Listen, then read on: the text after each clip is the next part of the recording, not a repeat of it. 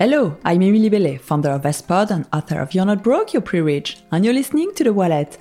Every week we give you the best tips, guidance, and a good dose of inspiration and motivation to manage your money better. Have you ever heard about the FIRE movement, or financial independence, retire early? Often criticized, FIRE is a movement where you adopt sometimes extreme savings methods in order to achieve financial freedom. In today's episode, I had the pleasure to interview Mary and Ken Okorafor, founders of The Humble Penny. They talk openly about their journey, becoming mortgage-free in 7 years and achieving financial independence at 34. I love this episode. We talked about purpose, social validation, the sacrifices they made, and how they quit their corporate jobs to focus more on fun and family life. How they pursue their passions and truly live their best lives, with a lot of gratitude and joy. I'm excited to announce our very first Vestpod Festival, taking place on October 9th. Money Matters in collaboration with the Financial Times. It's a full day of inspiring money talks, workshops, great food and music at the Ned in London. Get your tickets at vestpod.com/events or through the links in the description.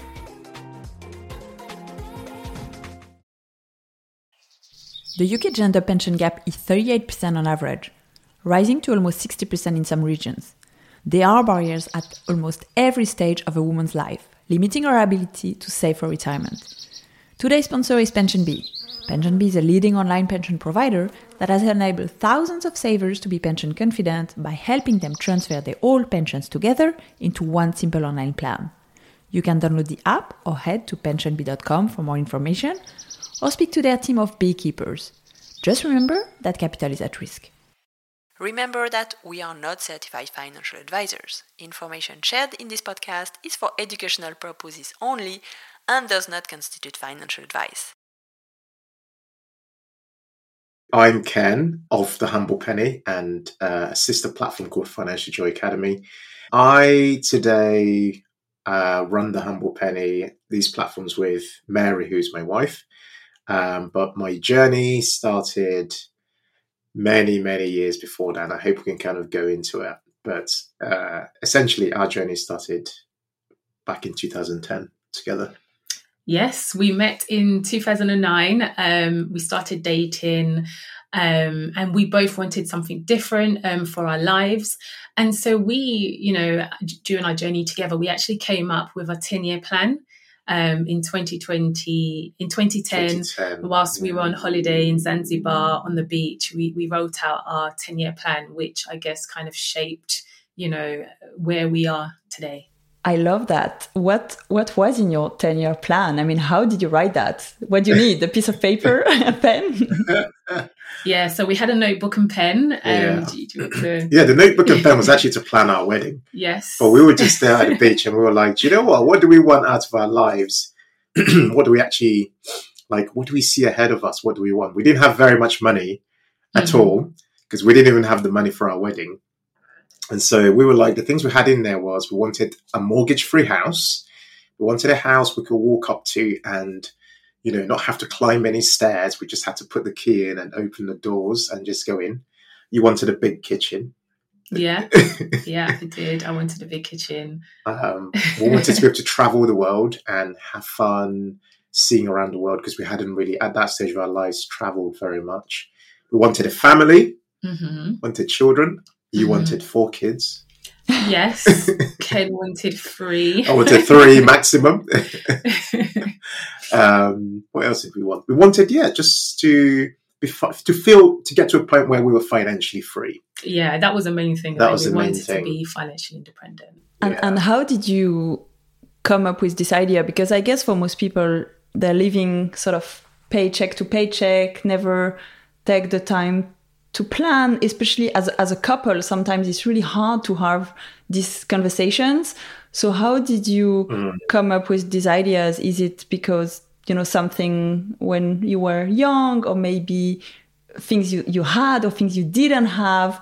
What made you really sit down and decide we're going to do that? And also in your 20s, that's super young to do this exercise. And I realize most people will do it in their 40s and they're like, oh my God, we've missed on all these things. So what was a bit like the trigger and the inspiration to do it? So a big one it had to do with our lives before we actually met. So I moved to the UK when I was 14. So I'm a first generation immigrant to the UK. So I moved here from Lagos in Nigeria. And when we moved here, we didn't have any money at all. So for me, a big motivation was always, how could I create a different life for myself? Like, how could I make it, quote unquote, in this country? How could I figure out all these people who have money? How have they been able to get there? So for me, a book that revealed this to me, which connected me to Mary in a funny way, was a book called Rich Dad, Poor Dad, because it was at the Rich Dad, Poor Dad event in London that I went to learn about property investing, that Mary also came to the same event.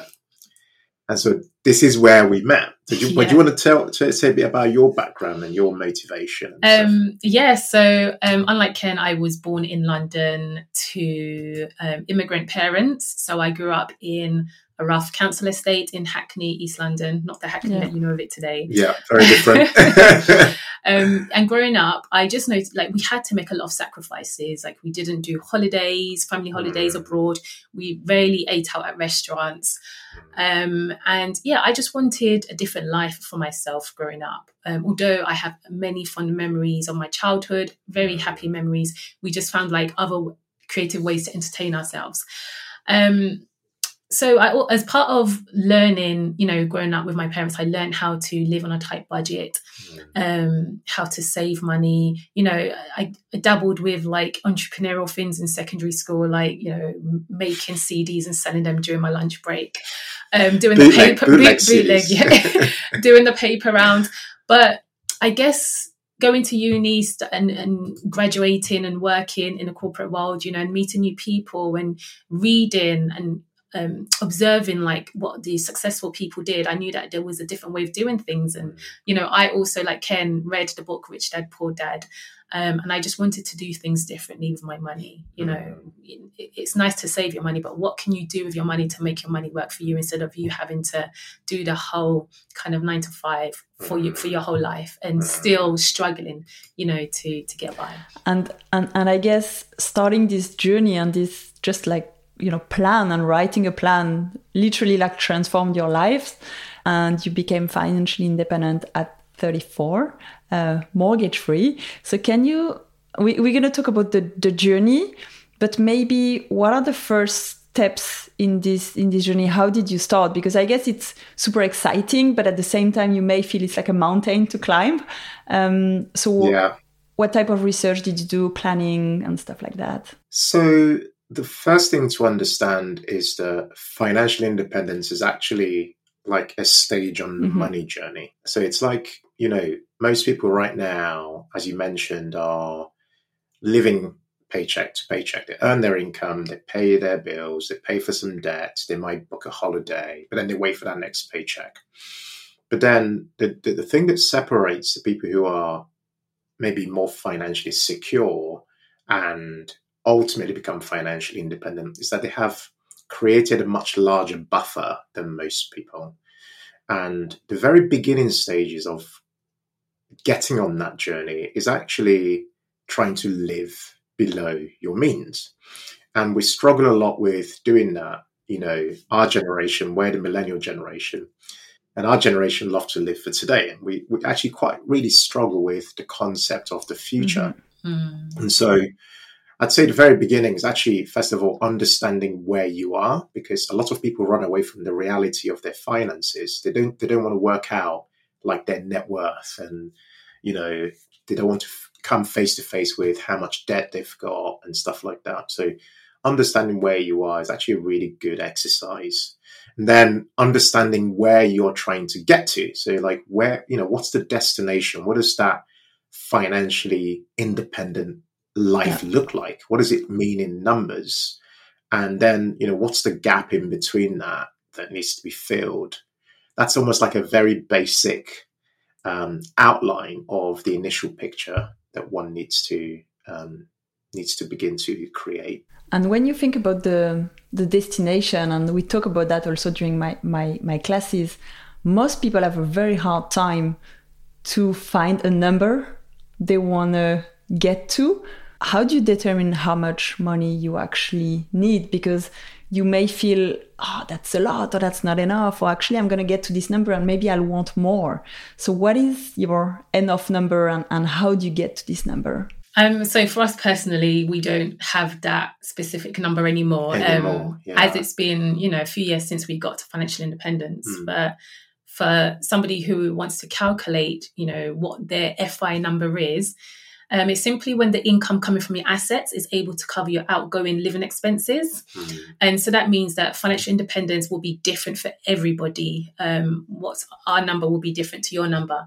And if your lifestyle's simple and low cost, you will achieve financial independence sooner than most people who, say, have a really expensive lifestyle. Well, another way of doing it is, it's almost like a very simplistic calculation is the 4% rule, which is it's too simple. In fact, it's in that it essentially says take what you currently spend today, so your monthly expenses, annualize it. So if you spend say £2,000 a month, multiply that by 12 to be 24,000, and then divide that by 4%, which is what's known as the safe withdrawal rate. But we think of that as we personally think of that as a very simplistic calculation, because it just gives you a bit of an idea, because there are many other complexities that go in, such as, what if you've paid off your mortgage? What if you've had, what if you have children? What if all these things that go in? So we always say, well, actually, you should try and make that number 3% rather than 4%, because then, you're preparing for all eventualities, such as what if you live longer? What if all these things? So our personal approach is actually much more focused around assets, so if you can simplify your lifestyle enough, which is a lot of what we did was around lifestyle simplification, and then over time invest in assets that generate your income without you necessarily having to work every hour of the day, then you're far more likely to get there, because a lot of your output is into investing into various assets that then generate you an income on a monthly basis. So that's our preferred way of targeting this whole thing. And when we talk about assets, so if you're listening to the episode, you're not too sure what an asset is, basically something you can invest in. And, the traditional asset classes are equities, so stocks and shares, bonds, fixed income, cash and property. But there's also less traditional and alternative asset classes. Can you tell me, for you, what have you been investing in? What have you been building that's today paying you an income that allows you to not work? I mean, you still work and you work on your passion, but what are the things that are paying you an income?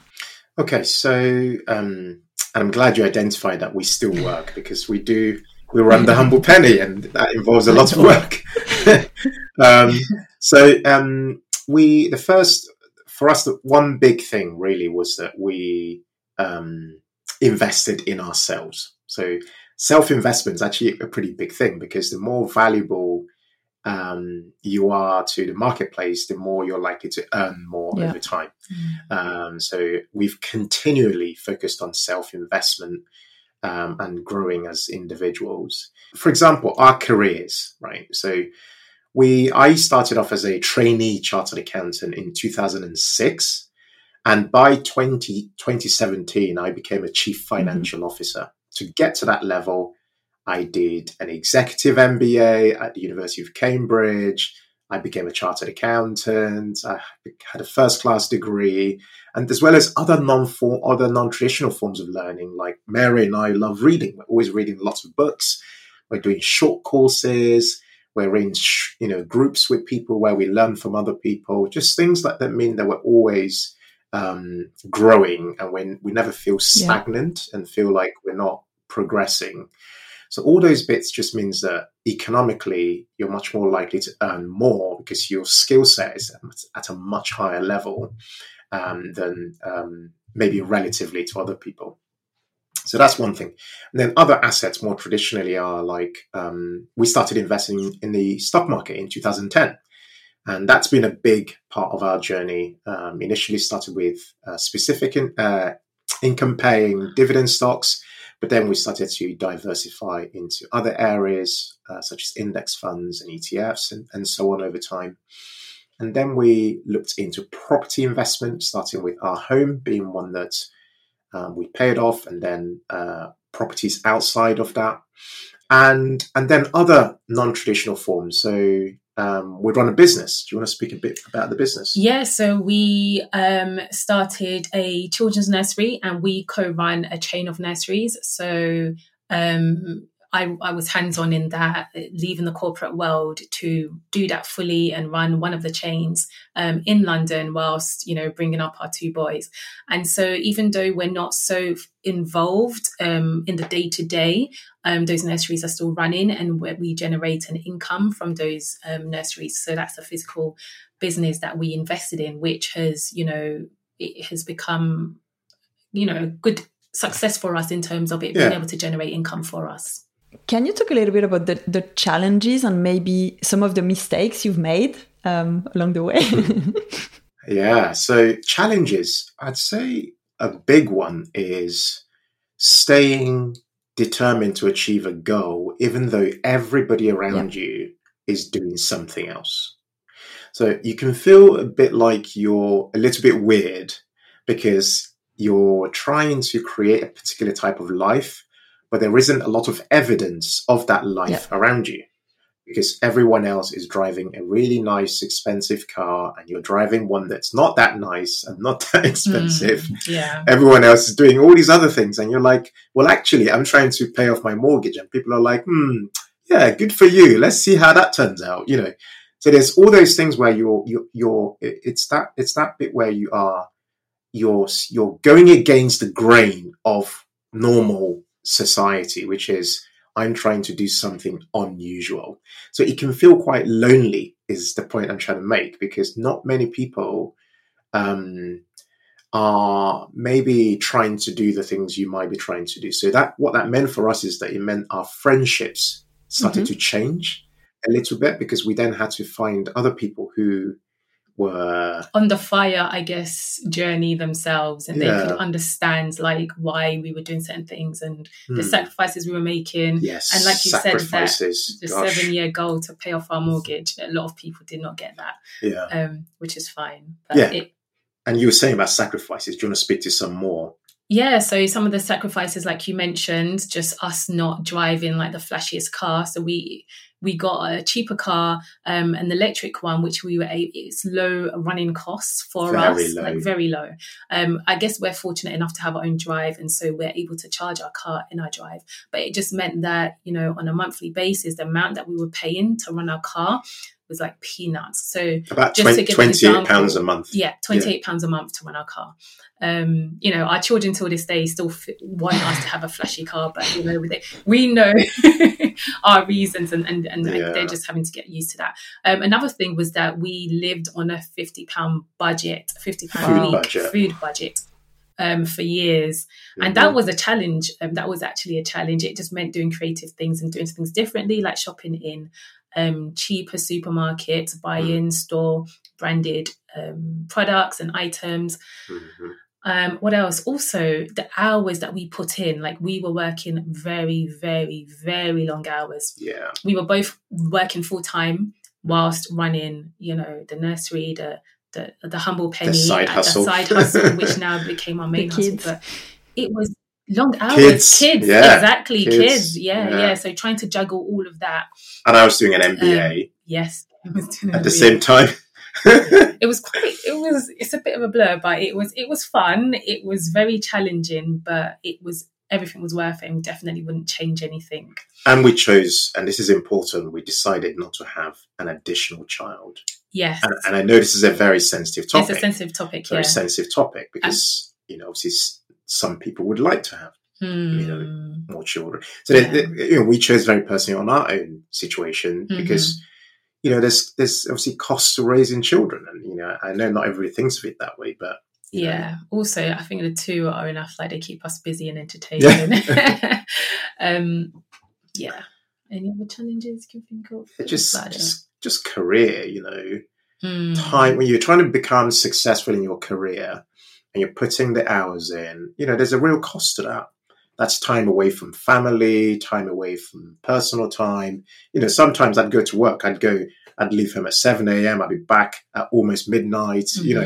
Those are hours that are going in because I was trying to go up in my career and stuff like that. And that meant you had to carry all the weight, looking after all the kids whilst I was away. And those are real sacrifices that had to go in. But we knew it was short term. It was only for a season and it wouldn't always be this way. So I guess that also helped us to stay motivated. We knew our why, we had our vision. So that helped along the journey. You talked about, the FIRE movement and your FIRE friends, and there's a lot of chat about that at the moment. Can you talk a little bit about this movement and how did you discover it and sort of embraced it? For us, it all started by actually reading a lot of American blogs, and we were just like reading these blogs and thinking, wow, like this is interesting. And why is there not a lot of talk about this in the UK and stuff? And then the book we mentioned earlier that Rich Dad Poor Dad also almost introduced us to the mindset around these ideas. Yeah. And so we started our blog, thehumblepenny.com, as a way to actually start to have a conversation about this subject from our perspective as a Black family with children, because a lot of the people who were writing were basically white males with no kids. Based in the US. Based in the US.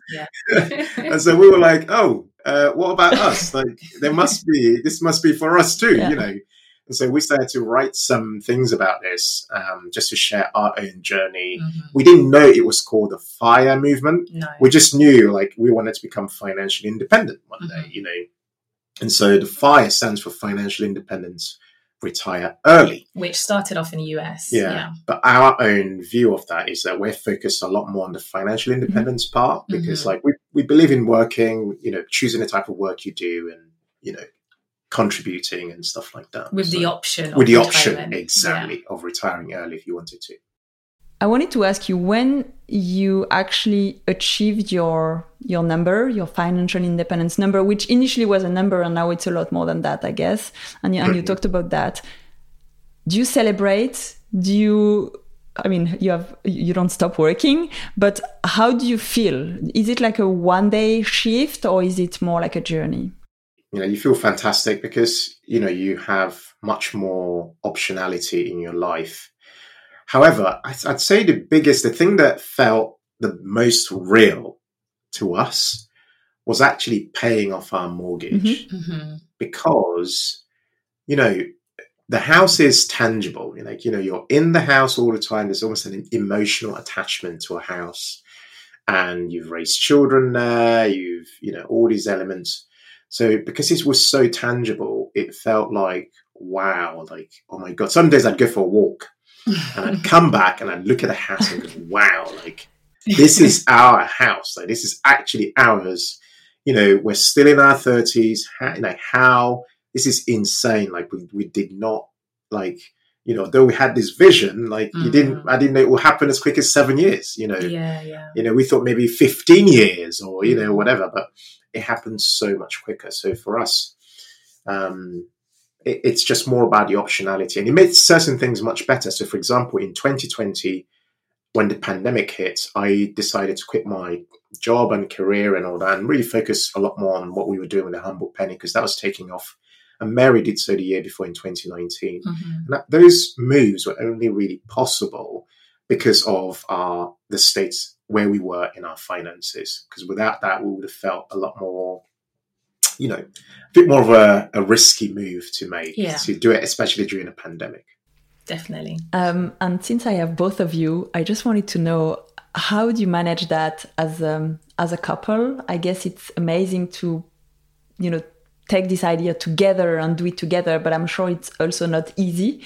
So can you talk about how you manage this as a couple? And I think a lot of the courses you teach are also for couples. So we work from home, which is nice, but we like to break it up a bit. So we sometimes go into London. We break up our day by going for walks. But we also have me time where whether it's doing exercise or having, our alone time, reading, and just focus on the stuff that we wanted to do. But because we've always been on the same page, like we literally, met a property, seminar. We've just always just enjoyed working together. We're best friends and we just enjoy each other's company. So I think what works for us might not work for other people, but it definitely, it works for us. And add to that is conversations. I'd say with couples, talking is a really powerful tool. And not many couples really pause to talk and dream together. Yeah. Oftentimes it's like, firefighting, like, oh no, there's a bill. We need to pay the bill now, before we get a penalty, when in actual fact, things that actually help couples is having like good quality conversations, like, wow, like what are we dreaming about? Like what are we excited about in our life at the moment? And stuff like that. Just conversations, particularly in a different environment. Yeah, I guess it's the accountability, the open conversation, and for people who want to do this fire thing on their own, do you have a few tips? Because I guess when you have like 2 salaries, 2 income, you have this day-to-day, encouragement and coaching. I find it a lot easier. So what if you just want to do it on your own? If you have a few tips to share. I think it's quite challenging for someone who's on the journey by themselves, but it's definitely possible. So I think the first is just having, I think it's helpful to have a framework that's that one can rely on. So we teach a framework we call the POST, which is P stands for purpose, which is like, what's your core why for wanting to go on this financial independence journey? Like, why does it matter to you as an individual? Why does this, at your very core, why does this really matter for your life? And once you've got clarity on that why is like, almost think of it as the flame that will ignite everything, because you need that ignition to keep going. And then there's the O, which is the objective. So out of that purpose, you then create an objective, which is a very clear goal. For example, hey, I need to build a 600K portfolio by the 31st of December 2032. It has to be really clear and really, really visible what the objective is for that individual. And then the S in the acronym POST is a strategy, which is like, what's going to be my approach for how I do this? Will it be stock market investing? Will it be that I focus on getting promoted in my career and really advancing myself? Will it be that I have a side hustle in addition to my day job? And the final piece, which is the T, which is the tactics, is really there. It's really all about the small steps. So, for example, let's say you said your strategy is stock market investing. Then a strategy could be, I want to achieve a 50% savings rate or a 40% savings rate or whatever. So that then means that you're able to save a lot more and invest a lot more and stuff like that. Or a strategy could be that I'm going to commit 2 hours of my day to my side hustle, after work or, 1 hour before work. And so having that framework, I think, helps someone who's single and going on this journey themselves achieve it a lot faster. Yeah. And like Ken said earlier, it can feel like a lonely journey. So definitely join in communities of like-minded people, such as FestPod, The Humble Penny, Financial Joy Academy. It's just so important to surround yourself, honestly, with people who are, have the same kind of mindset. So as you is very important. Also joining masterminds as well, just where you can find somebody who can help you with accountability. You're more likely to succeed. Just on the mindset, I love that, and I love that you have the word joy also, because often when we think about money, you're right, is this scarcity mindset, is that with this fear of money, and that's how most of us have maybe felt like growing up, or not talking about money, or not having enough money, and a lot of these things. Just before we wrap up, how do you like master your mindset? You talk a lot about self-investment. I guess there's a lot in like books and stuff like that, but where do you learn about mindset and abundance? It's an interesting one, because I think a big factor in how your mindset is shaped over time is who you hang around with. So if you look around you, if you do almost like an audit of all your friends, right, and just said, you know what is my assessment of my top 5 people that I hang around with all the time? Do I think they have a bit of a kind of a lack of belief in something bigger, or in like, or do I think they're very kind of like glass half full? They're always trying to expand and grow. You find that you learn a lot from just assessing the people around you. Like, for example, there's certain people I know when I hang around them, I feel super pumped. Like, I feel super charged up because they've got great ideas, even though we're going through the cost of living crisis and what have you.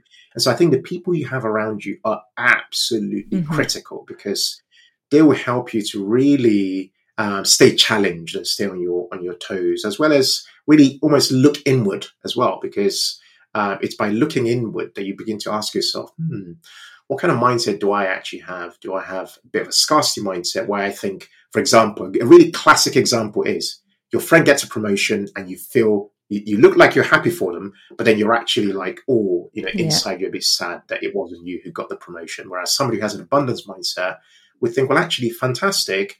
I can, what do I need to do to get to that level? Because everyone can have a promotion as well. And just simple things like, journaling and really self-analyzing, yourself.